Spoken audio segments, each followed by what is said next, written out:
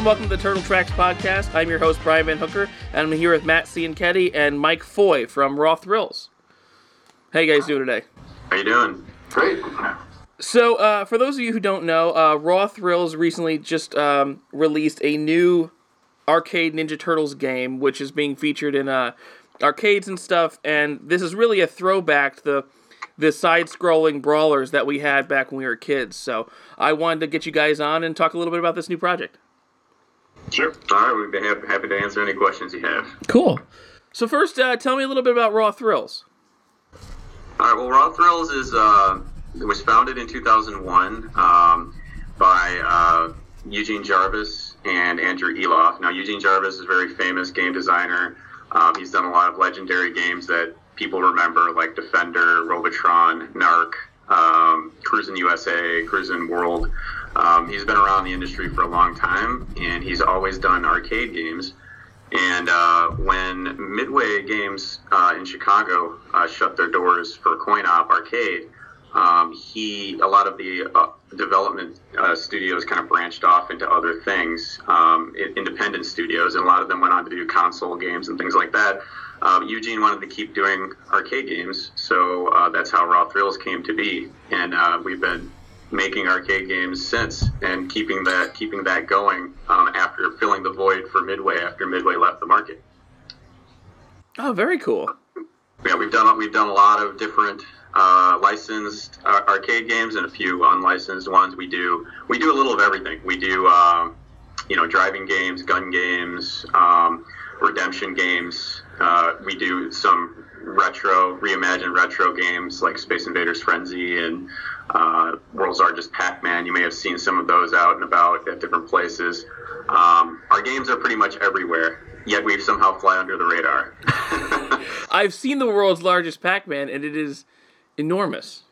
Yes. Yeah. It's about the size of an entire wall. Yeah. And actually, if you go to any of the places that have arcade games, the majority of the games these days are probably from our studio. Really? Or subsidiaries of our. Yeah, we work with a lot of different companies. Like we self-publish a lot of titles ourselves. We also have worked with other people in the industry. We have a lot of great companies that we've worked with, like Taito Japan. We've worked with Bandai Namco. We just dabble in a lot of different things, and we have a lot of different, a pretty diverse catalog of games. But Teenage Mutant Ninja Turtles is our first foray into the beat 'em up category that has been untouched for a long time, and we wanted to bring that back, to the arcades, and we felt that Teenage Mutant Ninja Turtles is obviously one of the most well regarded and well remembered, both of them from the Konami games that got put out. Turtles in Time and the original arcade game, so that seemed like a logical place to start for that genre. Did you guys approach them, or did Nickelodeon approach you? I believe we actually approached Nickelodeon on that. We had a good relationship with them, and we'd done a previous game with them, like a Nickelodeon racing game that had SpongeBob and stuff in it. Oh yeah. It was pretty easy to start up a dialogue again with them to talk about this project, and fortunately we were able to come to a license agreement with them and get started on this. So when you decided you wanted to do a Turtles game, what was like? I know you mentioned the two arcade games, but what was your major were those two games your really major inspiration for making that happen? Mike, you want to take this one? Or? God, we can both talk about it. We looked at everything. I mean, there's so much out there to look at. The ones that stuck in my mind from going to the arcades back in the day were obviously the Turtle games, the original Turtle game, and and Turtles in Time. Golden Axe was a big one. And we incorporated some of that in the Turtles, where you build up your turtle meter, which is similar to the magical power in Golden Axe. And with Double Dragon, we looked at a lot. Like the Turtles games obviously were an inspiration, but we tried to glean information from like as many as we could. Like we consumed a ton of them. Even some of the more obscure ones. Like Bad Dudes and the Golden Axe sequel, Revenge of Death Adder. There was all these just a lot of them that I had forgotten about as a youth, and I'm like, oh yeah, I remember that game, Right. Yeah, we live close to the Galloping Ghost Arcade, which is, I think, probably one of the biggest arcades in the country, or maybe even the world at this point. For retro. Yeah, they have like 620 arcade cabinets there now, I think. Oh, wow. And, I remember going there and playing like 60 beat 'em ups or something like that. Nice. So I mean, we looked at all of them, and obviously the ones we couldn't get a hold of, looked at them online. Matt, you used to work at an arcade too, right? I did. Yes, I used to run an arcade in the '90s, so we had some of these games, on our floor. So, and then of course, just a lot of wasted money as a youth at the arcade. Like the comic book store and arcade combo was always was what I did a lot as a kid. So a lot of these games I remember playing when they were brand new. It's more about like you're just doing research, like what did they do well, what did they not do well, that sort of thing, and what can we, is there anything in here we can adapt to, use in our game or improve upon? Yeah, we didn't try to reinvent the wheel. We went with what worked and tried to do the best version of that. Yeah, we were trying to make basically comfort food to beat 'em up fans, if you are familiar with the old arcade beat 'em ups, like that, and you play our game, you're gonna feel at home playing it. Like it's not gonna feel different to you. It's not gonna feel like really foreign and different to you. See, that's reassuring to me because I love playing retro video games. I'm not into a lot of games, and I love those old beat 'em ups. I actually own Turtles in Time in my basement, but I really appreciate, and I hate to say this, like a low skill game. Yeah, Raw Thrills, we're always about making very accessible games, because the market for arcade has shifted. A lot of the arcades are still around. A lot of people like to say arcade is dead. It's not dead. It's just it evolved into something else, and it's we have to make games that appeal to everybody, not just like the hardcore gamers. We have to make something that you would like, but we also have to make something that a dad and his kid, would like to play and be able to play it and have fun with it. Yeah. So that's always on our mind when we're designing our games is we want to put enough depth in there to, for the people that are more sophisticated gamers, but you have to make it so that it's approachable and accessible for the younger audience as well, and maybe people who aren't gamers. Yeah, and I mean you figure the arcades. I mean, I know there's some, but most of what you see now mainstream is it's combined with a restaurant like Dave and Buster's or something. Mm-hmm. Yeah, a lot of the arcades have turned into these big multiplexes. Movie theaters. Yeah, movie theaters have arcades. Mm-hmm. Yeah. They're the mini golf, batting cage type places. The resorts, seasonal resorts, always have a big arcade attached to them.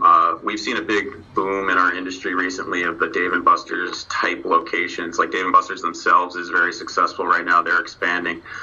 There's a company called Main Event. There's a company called Round One, Lucky Strike.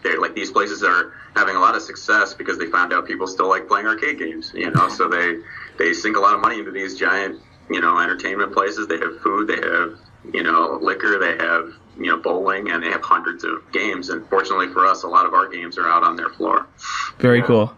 And as an aside to what Matt was saying about trying to appeal to a broad audience, we did take the game very seriously, and it can be brutal at times when you're playing it. So we're not just totally the skill involved in playing a game isn't necessarily low skill. You can excel at it. Yeah, it should be a good balance of both. And we didn't just try to take Turtles in Time and just do the exact same game. We wanted to innovate and add things. So we have aspects of our game that are different. We have a turtle power feature in the game where you build up as you're attacking enemies. You build up your turtle power meter, and each of the turtles have their own unique turtle power. And I apologize if I'm bouncing to a different topic here, but no, not at all. I'm curious, in the course of your research, especially into the two previous Turtle games, what aspects did you find that worked to carry over, and which ones didn't so much?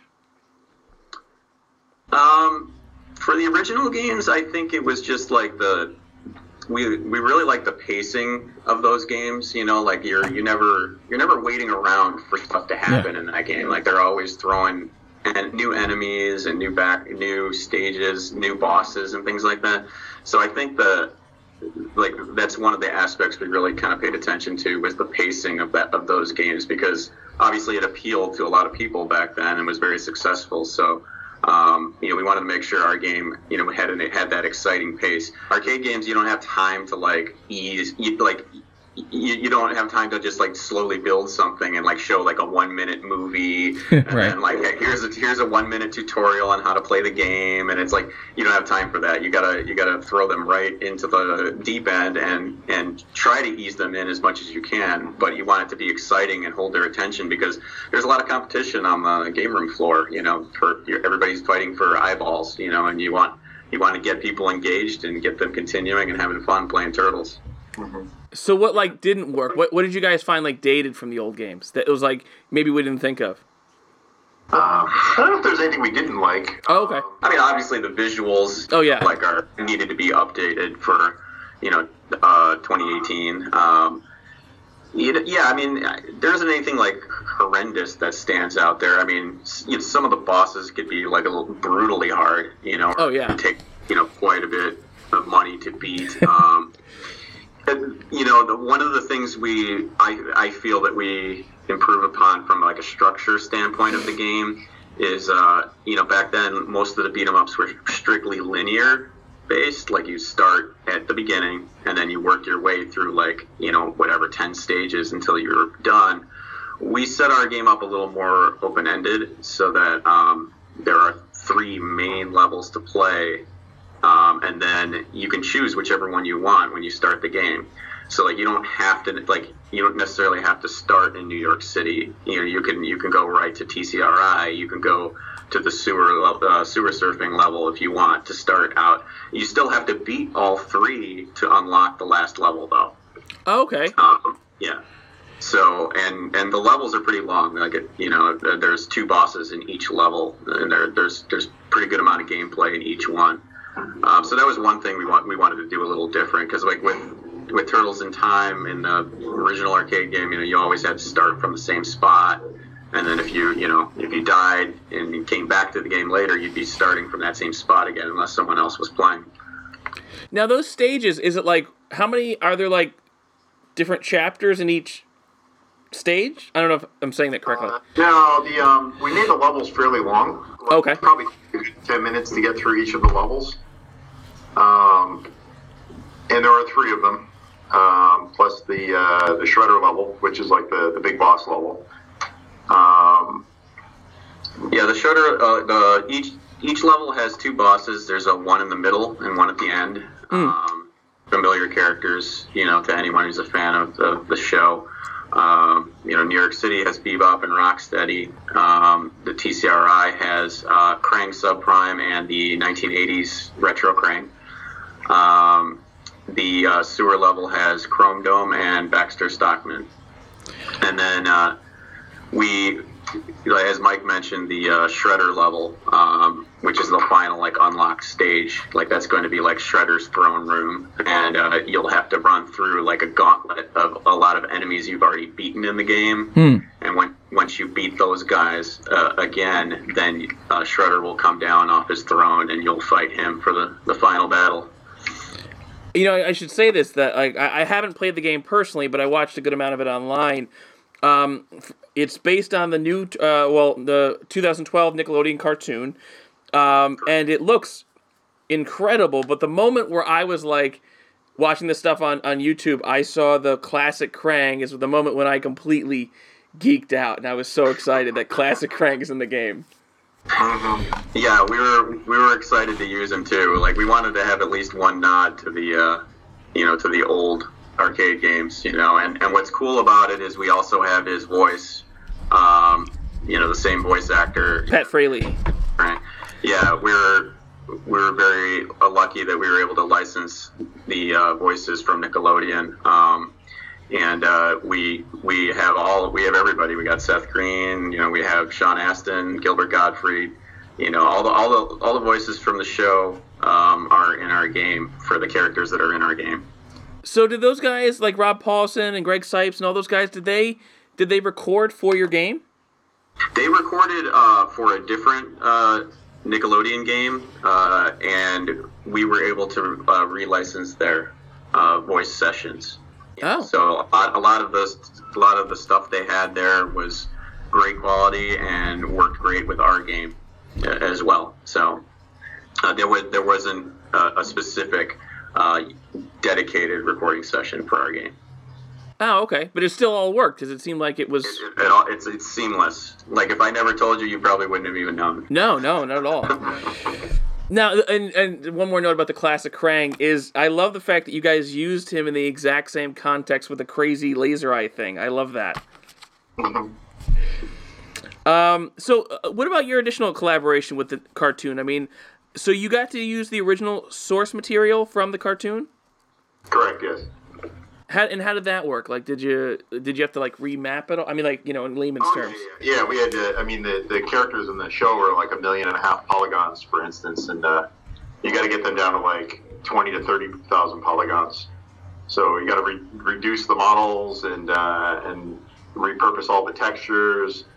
And the textures are set up for rendering on television with all this crazy layering and stuff. So we got to like figure out a way to recombine that so it's down to a set of smaller size textures and I don't know. There's a lot of repurposing and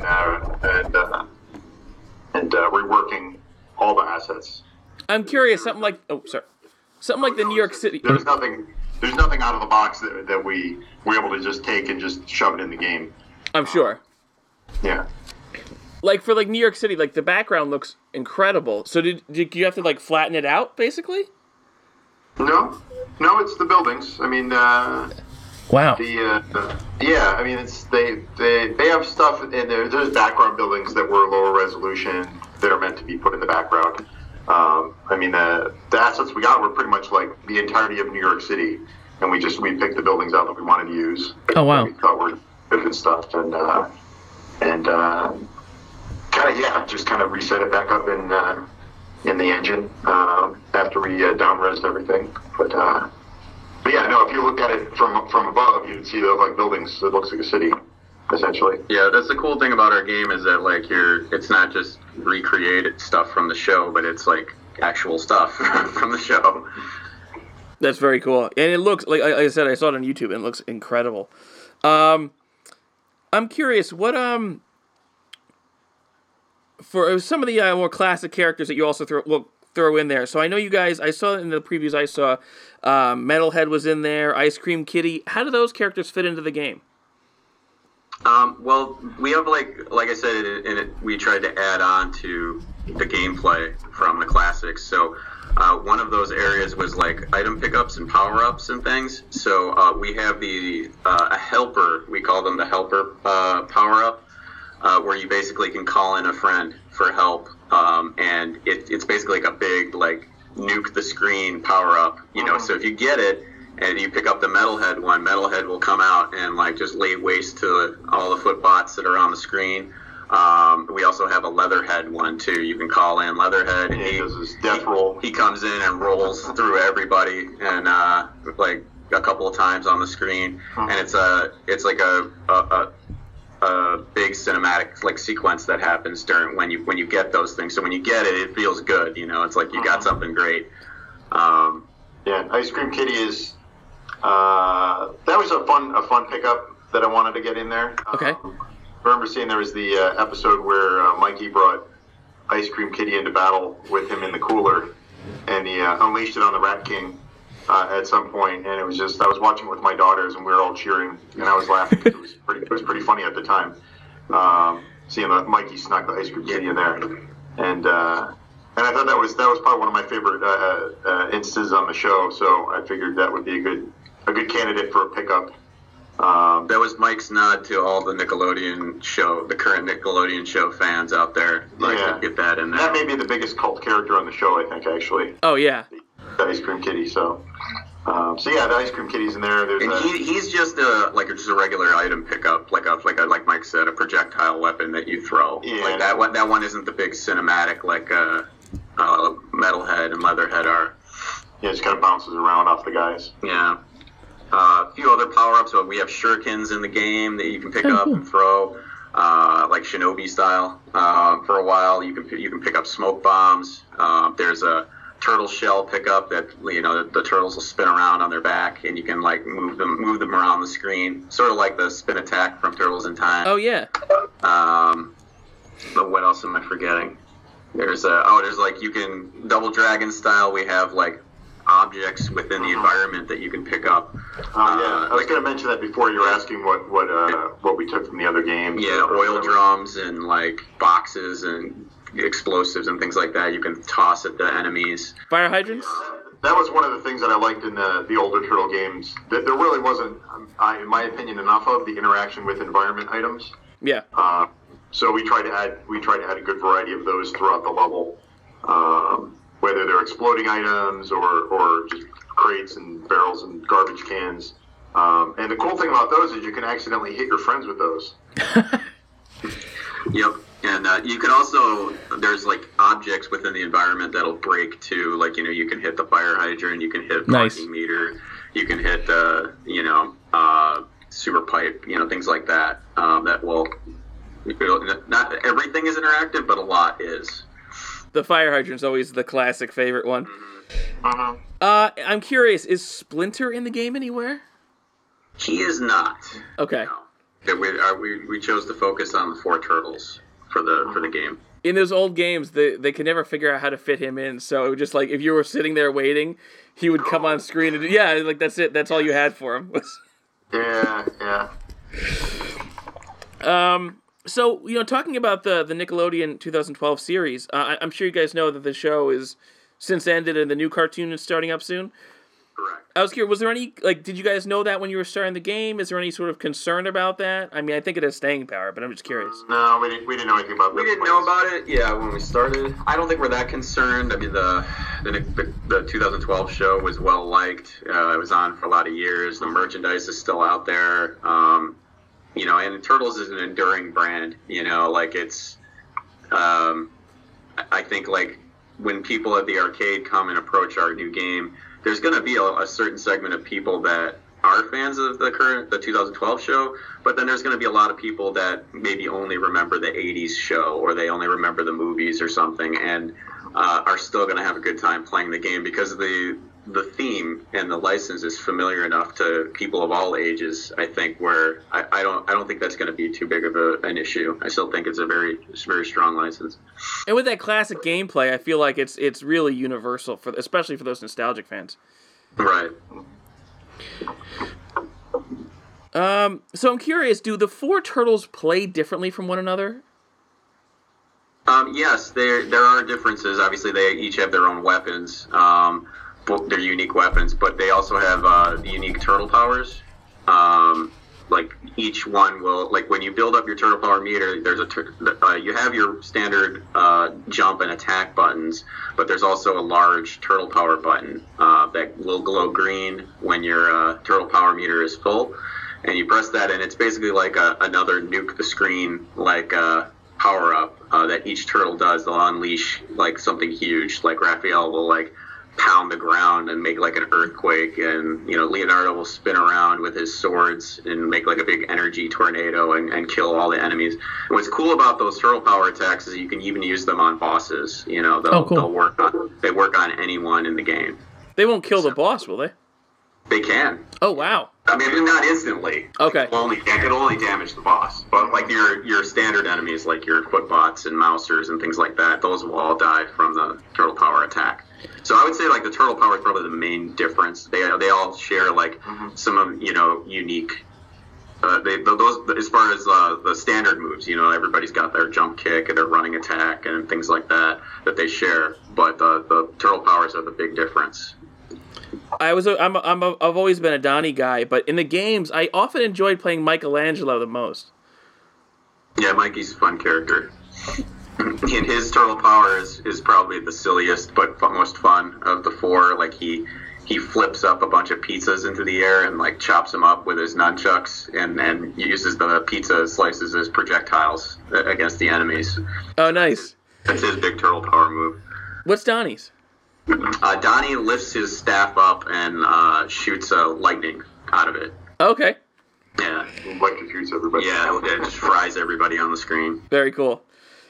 So I think that mostly wraps things up. I'm curious, from each of you guys, what's your favorite Turtles?